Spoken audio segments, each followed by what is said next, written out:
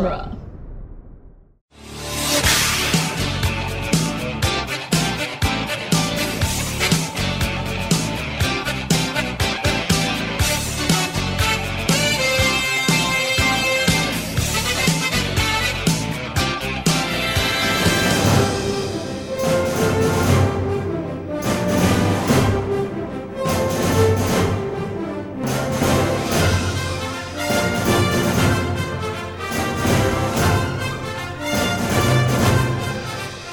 Welcome again to Back to the Future Minute, the daily podcast where we analyze the movie Back to the Future, Part 3, 1 minute at a time. I'm Scott Corelli. I'm Nick Jimenez in the news. And as every beginning has an ending, so does every ending have a beginning. Mm-hmm. And we're here. That was the tagline for The Matrix Revolutions. It was also, I think, part of the tagline for the prequels. Like for Phantom Menace? Oh yeah, like every saga has a beginning. Yeah, something like that. Yeah. So yeah, we are beginning the end with minute 1 of Back to the Future Part 3, which starts with the Universal logo and ends with the timestamp Saturday, November 12th, 1955, 10:03 p.m. Well, not just any Universal logo, Scott. No, I know. I have a lot to say about this. Oh, I'm sure you do. This is the majority of the notes.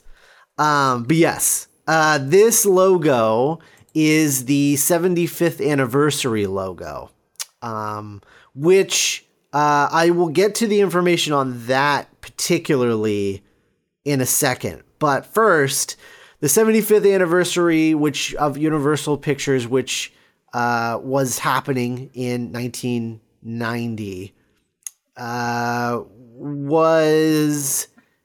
logo is or I should say the fanfare, because it's more than just a logo. Yeah. But what it does is it cycles through 3 logos and then launches the brand new logo.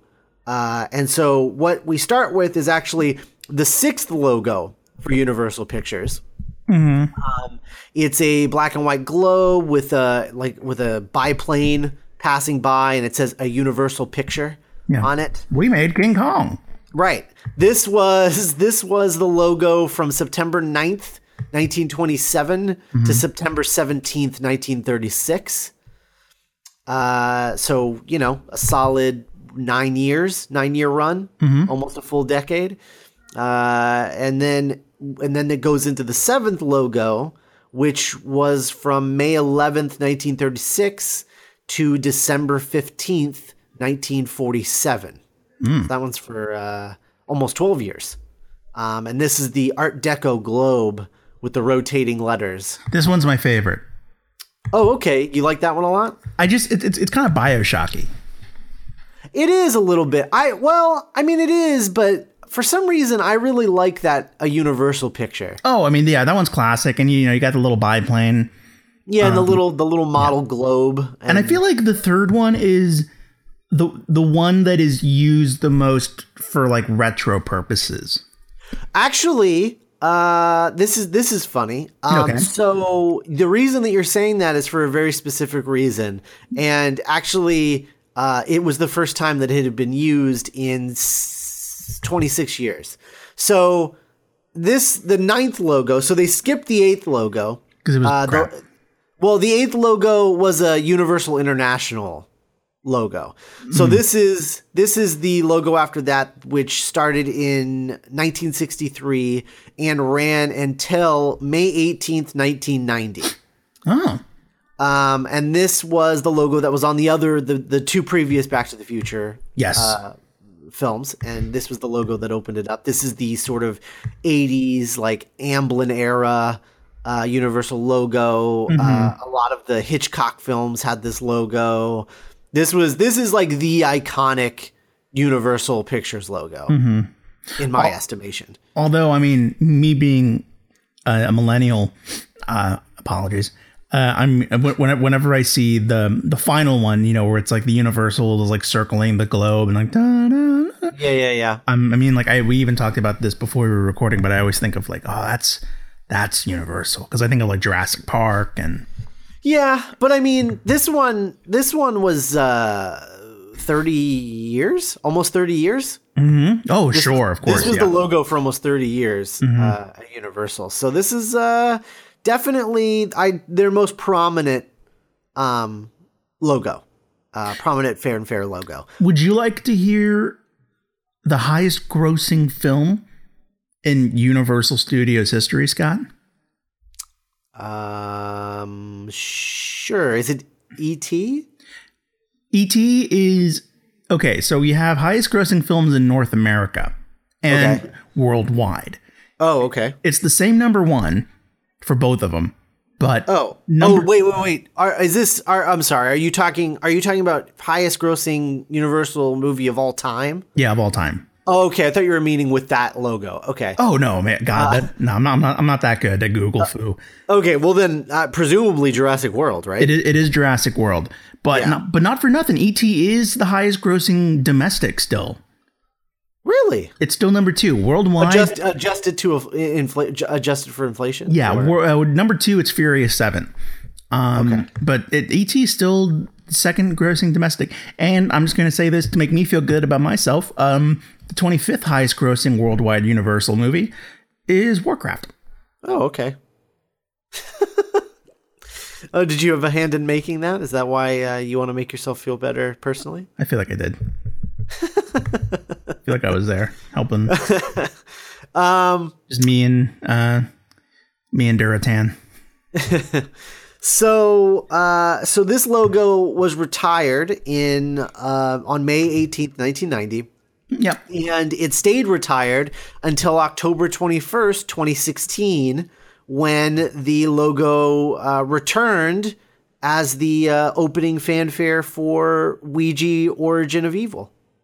Oh, so I did just see it. Yeah. Oh, it's a good movie. Yeah, it was a great movie. So that was the last time that it was used, and the first time it had been used in 26 years. That's crazy, because I feel like movies are, because I know like Super 8 used a retro logo, right? Yeah, but they weren't. I think that was DreamWorks. Okay. Their retro logo was the Amblin Entertainment logo. Right.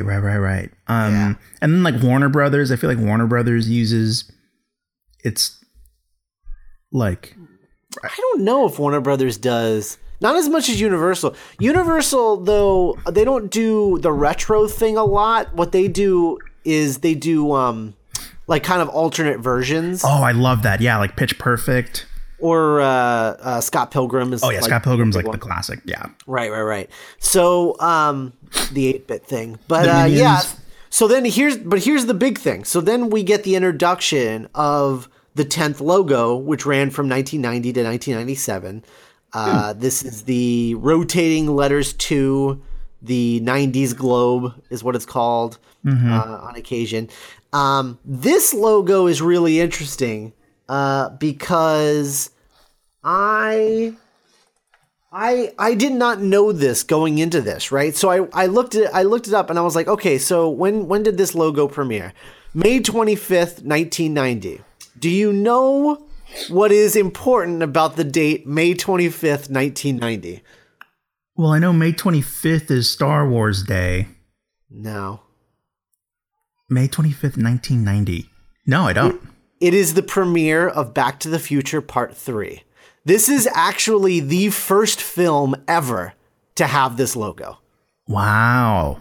They premiered on this film, which is why it's done in such a dramatic fashion, where you get you kind of like shuffle through those 3 logos, everything fades down, and then it's like boom, boom, boom, boom, boom, boom, and it's like really, really big and dramatic, and yeah. That's because this is the first time. This was the premiere of their new logo.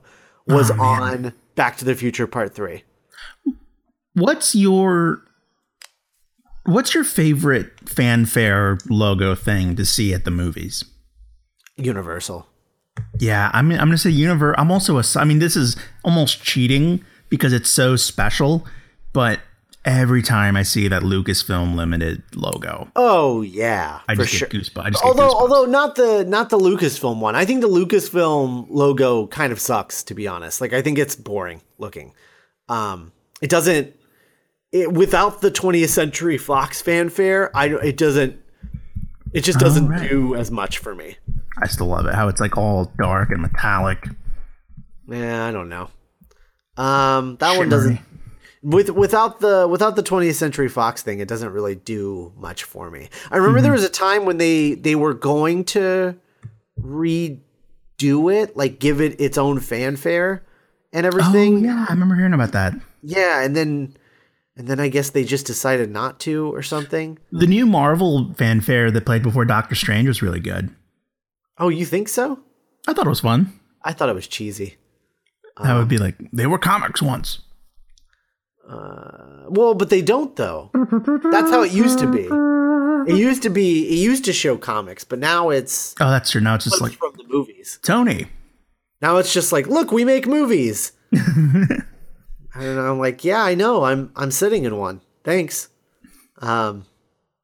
I don't know. I preferred the Marvel logo when it was about their roots. I really prefer the early on when they would do a different logo for every movie. Oh, but there would be like the comics flipping.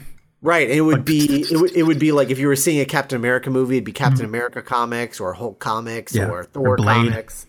Yeah, that's the version I like. I like that version a lot. But they don't do that anymore. In a perfect world, they would combine all of them and you would have like the flippy of like comic book pages, and then you would still get that Henry Jackman. I think he's the one that did it. It's whoever did the music for Thor: The Dark World. I think it was Tyler. Anyway, but yeah, and then you get like yeah. Because I'm a big fanfare guy. Yeah. Is anything that makes the movie more like an event? We've talked about this. Like when you see I love that too. Yeah, like when you see that stupid little lamp, and Pixar like hobble his way out. Like, here he comes. He's gonna step on that eye. What's that thing's name? Lampy? What's its name? Oh yeah, it was the name of a short. It was like Pogo. Hold on, I'm gonna just Google Pixar. Pixar lamp. Pogo. Luxo. That's right. Jr. Yeah. All right. That came out in 1986, before this movie. Before part 2. Yeah, and then so from that logo, from the 75th anniversary logo, which is sort of like the iconic 90s logo, then it moves on to like the really cheesy Universal logo from the late 90s until 2012. It's the one that it's like it's the one that Universal Studios uses, like the theme park. Yeah, it's just really unnatural looking and cheesy. Yeah, I like the new one. Okay, wait. So this is 1990, right? We know what the Universal theme is. So wait. So this was 75 years ago, 1990, right? Yeah. So that means, have we hit 100 yet? Yeah. Weirdly, the 100th anniversary was in 2012 for some reason. Yeah, I don't remember what. It should have been 2015, I think, or maybe the logo changed in 2012, but then the 100th anniversary came up in 2015. They just added the 100th anniversary. Yeah, I don't remember that being that big of a deal. I think the problem, to be totally honest, was that this was around the time that like the big Comcast buyout and everything happened. And so everyone was like, monopolies, I don't like it. Sure. And so they didn't feel like as a corporation, they should, they should advertise that they've been around 100 years. And well, maybe now that the country's becoming a monopoly, that might come back into fashion. Well, all right. Strap in, guys. People are listening to this show to escape all that. Yeah. let's anyway. So yeah, that's the. I love that this is the movie that they premiered that logo on. Yeah. There's something kind of. it's one of those things where it's like, you know, when all of the planets align. Uh-huh. And you do kind of have this iconic Universal franchise, you know, and it's like, oh, isn't it cool that this is coming out and like we're 75, you know, it's like, you got to love it when all of those things kind of come around at the same time, you know? Yeah. Yeah, it's cool too because, I mean, you know, it makes business sense. Like if you're going to premiere your new logo, like you do it on the movie that you think everyone's going to show up to, because, you know, why wouldn't they show up to Back to the Future Part 3? Part 2 ended on a cliffhanger. So Part 3 is obviously going to be huge, right?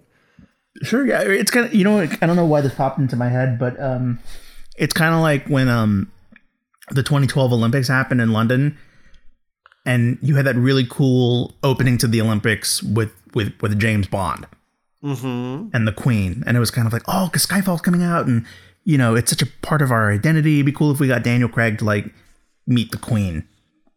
Right. And that was such a dope opening. Mm-hmm. Like I remember watching that and being like, oh, I love you. I love you, Daniel Craig. Oh, and on that note, I think, you know, after that, we sort of dive into like the little Back to the Future jingle jangle. Oh, I love it. Yeah, you get the little twinkle. Little twinkles. And Steven Spielberg presents. A Robert Zemeckis film. Back when that meant something. Mm-hmm. And then Saturday, November 12th, 1955 at 10:03 p.m. Yeah. So this is... Yeah. So November 12th, can we just recap for my sake? So that's the day that... the day of the lightning strike. Yeah. Mm-hmm. Yep. So, yeah, that's where we're going to be in minute 2. Mm-hmm. And we'll be back tomorrow to talk about that. So that's that. Minute 2 tomorrow. Welcome back, guys. Yeah, welcome back. New welcome year. back, Nick. Welcome back, Scott. Welcome back, Scotter. And we are beginning our road to the end. We got some really cool twists and turns and surprises coming for you guys. Mm-hmm. We do. Yeah. Old friends, new friends. Yeah. And if you've missed us and you didn't know, we actually there's something like 20 episodes of No Roads Edition on our Patreon page. So exclusive to Patreon subscribers. Yeah. So if you go to our Patreon page, you can find, I think it's patreon.com/DGP for like Dueling Genre Productions or podcasts, whatever. Which has its own fanfare and logo. Yeah. Which you probably just heard. Well, like 18 minutes ago. But yeah, so go check out our Patreon page and go listen to those No Roads. I mean, each one is like 2 hours. I mean, it's like getting a whole week of Back to the Future minute in. Yeah, I mean, we're definitely, you know, as people, you know, we're both the kind of people that do contribute to Patreons and Kickstarters and stuff. So we like to make sure that the listeners are getting the most entertainment for their donation, for their dollar. Yeah. Yeah. So if you want something like 40 hours of content that you've not heard of Nick and I talking about Back to the Future, go check that out. What did we do? We ran through Zemeckis's filmography. Yeah, from all the way from I Want to Hold Your Hand to The Walk. Right. And then, to Allied. To Allied, really. Yeah, totally. Yeah.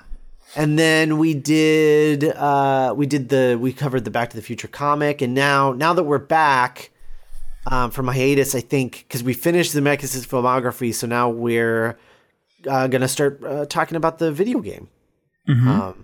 And everything. So, you know. It's all Scott made a point to make the No Roads podcast pretty, what's the phrase you used? Evergreen? Evergreen, yeah. Yeah, so like you can listen to it even though it's a few months old and not lose anything. Right. So go check that out and we'll be back tomorrow. See you guys. Bye.